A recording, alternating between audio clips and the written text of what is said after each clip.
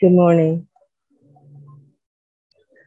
Today I'm going to talk about something that I always talk about, um, hopefully in a different way than I've talked about it before. Can everybody hear me? It might be a little bit strained with my computer. Okay, thank you. When I did my Shuso ceremony, sometimes we call it Dharma combat, my case was Bodhidharma's emptiness. And this has been almost 10 years ago now that I did my Shuso ceremony. And I spent about a year just trying to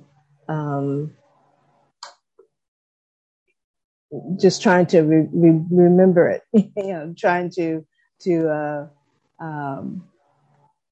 because you have to recite it. I had to remember it.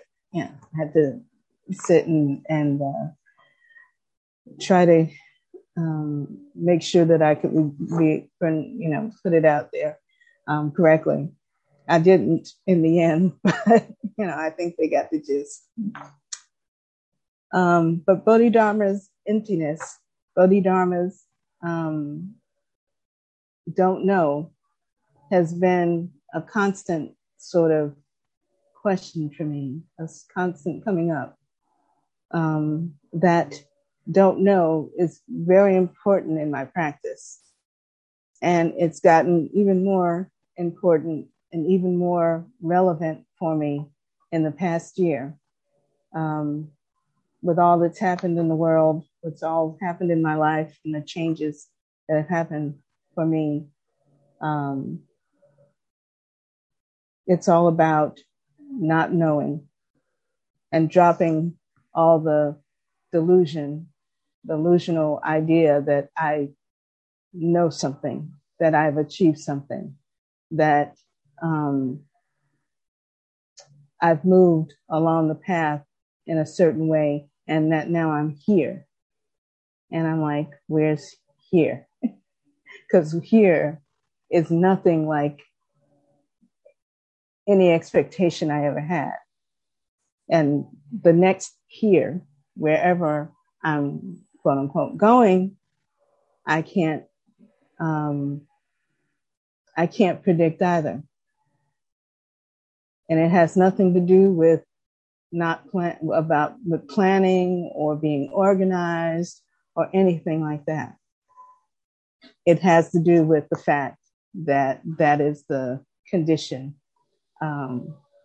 my own condition and the condition of being. And I take this back even to the very beginning of my practice. I took Jukai about 27, 28 years ago for the first time. And it was a turning point in my life, yes.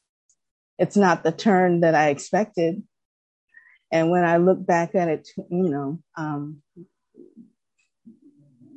I look back at it from this point in my life, it wasn't, I can't interpret it the way that I interpreted it then or 10 years ago or whenever. That's not exactly what I thought was happening. Taking Jukai is a very important part of this practice, I think. It's not that everybody has to take Jukai or formally do some kind of ceremony to take the Bodhisattva vows. However you accept the Bodhisattva vows, whether it's in a ceremony or whether it's through study or however you encounter them, it's never the same for anybody. And it's never the same for you or me or anyone from different standpoints in our lives. I've taken Jukai now about 3 times. And for someone for who that is helpful, I would definitely encourage you to take Jukai as much as you want. Take it every year if you need to. because it is a practice that of taking vow that it cannot settle something for you. It's not getting a set of instructions and that's the way it is for the rest of your life. It's for right now. It's for this moment. It's for these conditions. It's for this person, not the person 27 years ago, not the person 30 years from now, for this being right here. So to take the precepts is to always take them for the first time. I've taken them 3 times for myself with my teacher at Great Tree. I've made 3 boxes. In the course of being ordained and being a monk, those same vows happen at those times. They're the same vows you take when you're ordained. They're the same vows that you take when you receive Dharma transmission. They're wrapped up in there, and you repeat them, you recite them in all of these ceremonies. In addition, in helping my teacher to give Jukai, and being sort of like what my role in those processes was to kind of lead the ordinees through the process and through practice and practicing before the ceremony and leading through the ceremony. That's just standard how it happens. I take those vows with them as well. As the leader of the group, as leading them through, I have to do every vow with them. I have to repeat every line with them. So in effect, every time I did that, I was taking those vows. I've been preceptor at 2 Jukai ceremonies in a prison. And even as preceptor, you are taking those vows.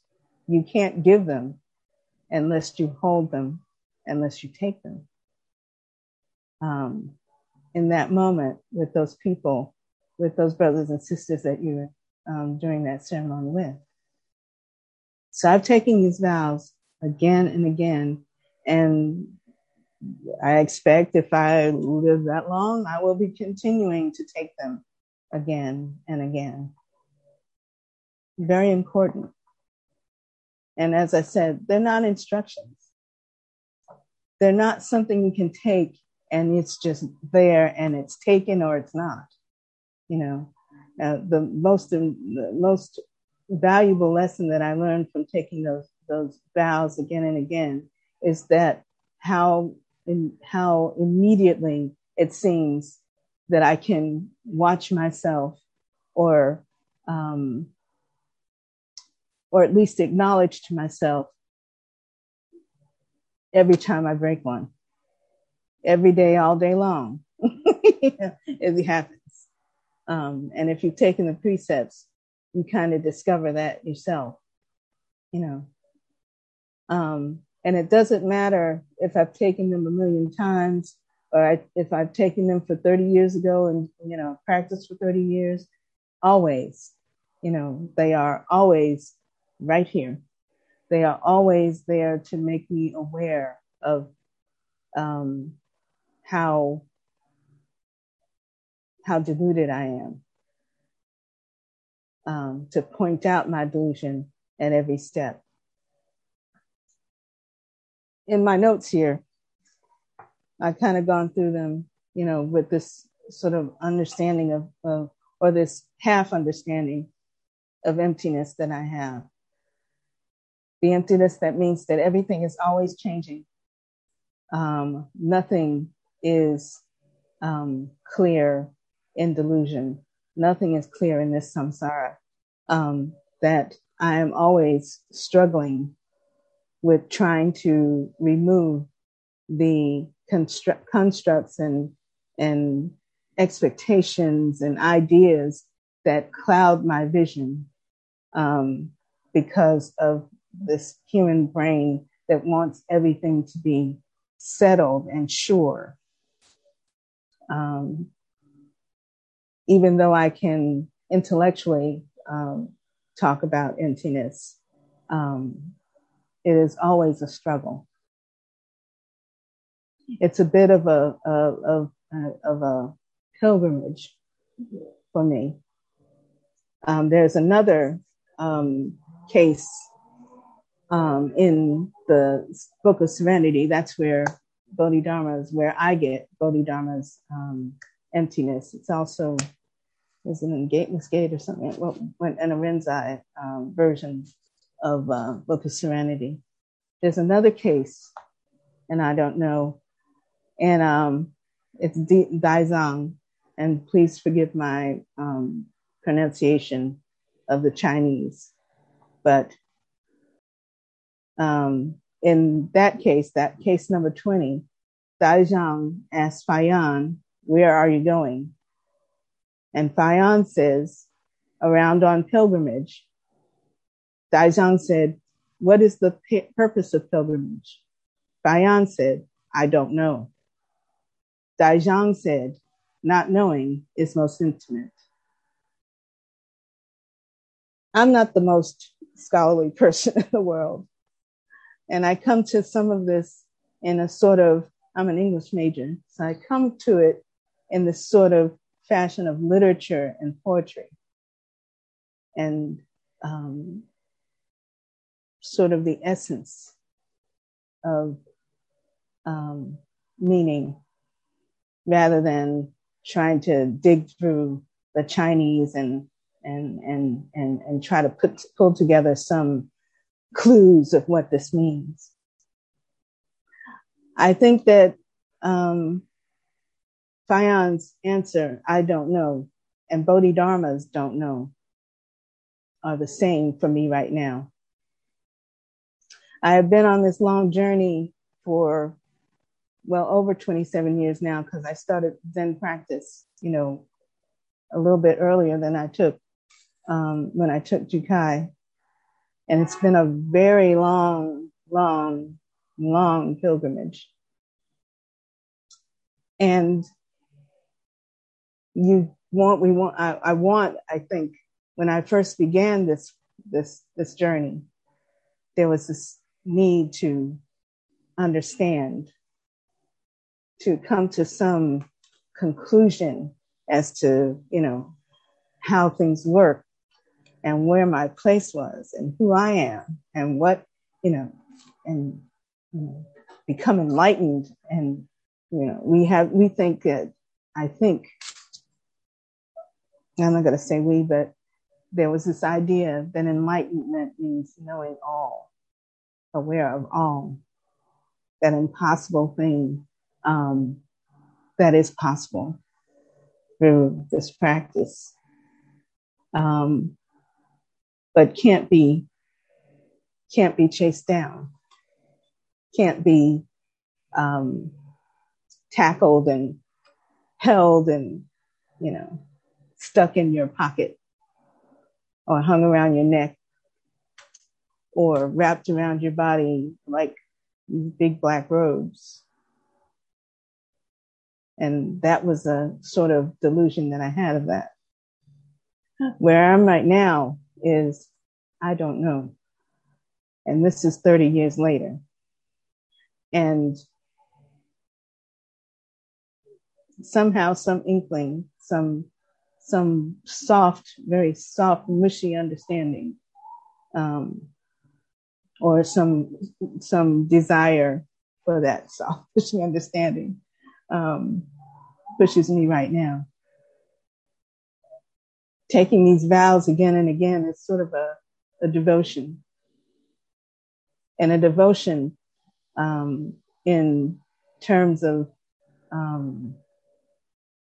the Mahayana is sometimes put in terms of gaining merit. But merit is mushy, because Bodhidharma told Emperor Wu, there is no merit. Doesn't mean that we shouldn't do what we do. We shouldn't take care of the Dharma or take care of the, of temples and build temples and do practice and all of those things. But merit is a distraction, a delusion. It takes us away. It takes us off the path. But this has been has been this long pilgrimage to nowhere for me. Because I cannot tell you where this will lead me. And so I cannot tell you where this will lead you. But we have this sort of faith and devotion to the practice that is beyond some kind of understanding, beyond some kind of goal, because that reaching and that grasping, even for enlightenment, is a delusion, because it closes our hands, it closes our minds, it restricts us, it binds us. It is not the freedom that we truly seek. That is not to say that there is not enlightenment, but I've said this before too, none of us here knows what that looks like. So whatever idea we have of what enlightenment means is another one of those things that we have to let go of and don't know. And then allow the process to take us where we need to be, or where to become what we will become. One of the things that, this is sort of an idea that stays with me that I'm trying to drop, but not, it's there. When I first started in sort of investigating Buddhism, I didn't know anything about Buddhism as a path. I didn't know anything about this kind of Buddhism or that kind of Buddhism. Excuse me. I read a book on Kobo Daishi. Kobo Daishi is a Shingon, the person who, not invented, I don't want to say that word, but the person who spread Shingon Buddhism in Japan. And one of the things that is important in that branch of Buddhism is the pilgrimage, the Shikoku, the 88 temples pilgrimage in Japan. It's very important. A lot of people do it. A lot of Soto Zen people, surprisingly, have done it. I would like to do it at some point because it just is fascinating to me. But in that pilgrimage, you go around in 88 temples and you never really end, because you continue to go around and around. Some people do it year after year. Some people have done it 4 years. Some people do it backwards. Some people do it in all kinds of different order. It's about this never-ending walk. And each time, and things that I've read, people say that the path is always different. The dangers that come up on the path are different every time. The experiences, good and bad, are different every time. It's raining one day or at one point when you get to a certain point, and the next time you reach that point, it's a totally different weather. Trees and forests grow up in the years that you spend traversing that trail. Temples burn down. Towns grow up in the middle of the path. Highways cross it. Always changing. Always moving. Never the same situation. to pilgrimage with the Bodhisattva vows, they're going to be different every time. Every time, we encounter them every day. Hit that wall every day of, oh man, I broke that one. I missed that one. I didn't even realize. Every day for 30 years and more. That's the pilgrimage. That's the practice. It's on the cushion. It's in the street. It's how we deal with each other as we pass through the temple doors. It's there with us when we have a temple and when we don't. That constant path. And, in my delusion, I've watched myself, try to take some detour, some shortcut. It never works. You just have to stay on the path and keep walking it through all of the conditions that will be in our lives. And it's not a seeking of an end. It's not a seeking of a prize of something, attaining something. Even enlightenment. You have to let those things go and just keep going step by step. So the other part of that is not worrying, that you keep breaking these vows. But always seeing and allowing that realization to come up and that awareness to come up. And allowing things to drop away, the ideas and the other delusions that we have to keep dropping away. And only you can do that. We can help each other and we can be kind to each other in this practice. We can be kind and empathetic to each other in this practice. That's how we help. There's nobody that's going to draw a map for you that will be useful to you at all. This is both a singular practice because nobody is in there in you helping you rearrange yourself on the cushion to become this enlightened person. And yet, without the other people around you, you cannot do this. And again, that brings us back to the vow. Because the vow is, and I've said this before too, is not just talking about what happens inside. It's talking about what happens throughout us. It's talking about how we treat not only ourselves, our own minds and bodies, but how we treat the minds and bodies around us, that we perceive as being around us and not part of us. It reminds us of that delusion of separateness, and that we have to be aware that the hurtfulness and the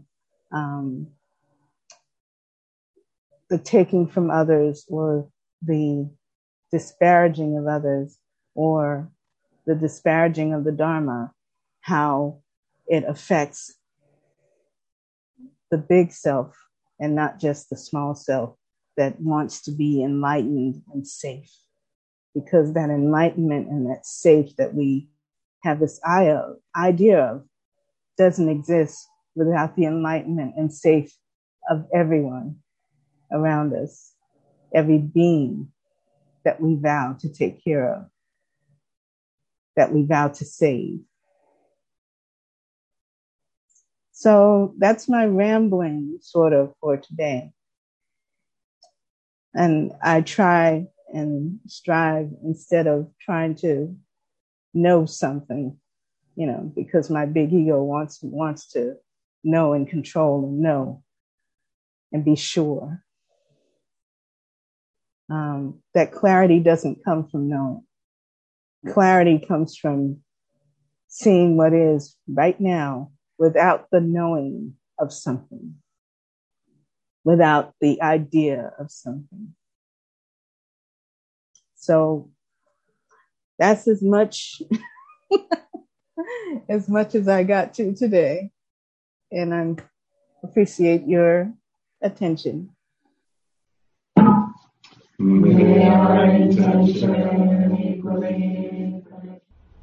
Thank you for listening to this podcast offered by the Brooklyn Zen Center. Our programs are given free of charge and made possible by the donations we receive. For more information on supporting Brooklyn Zen Center, please visit the giving section of brooklynzen.org.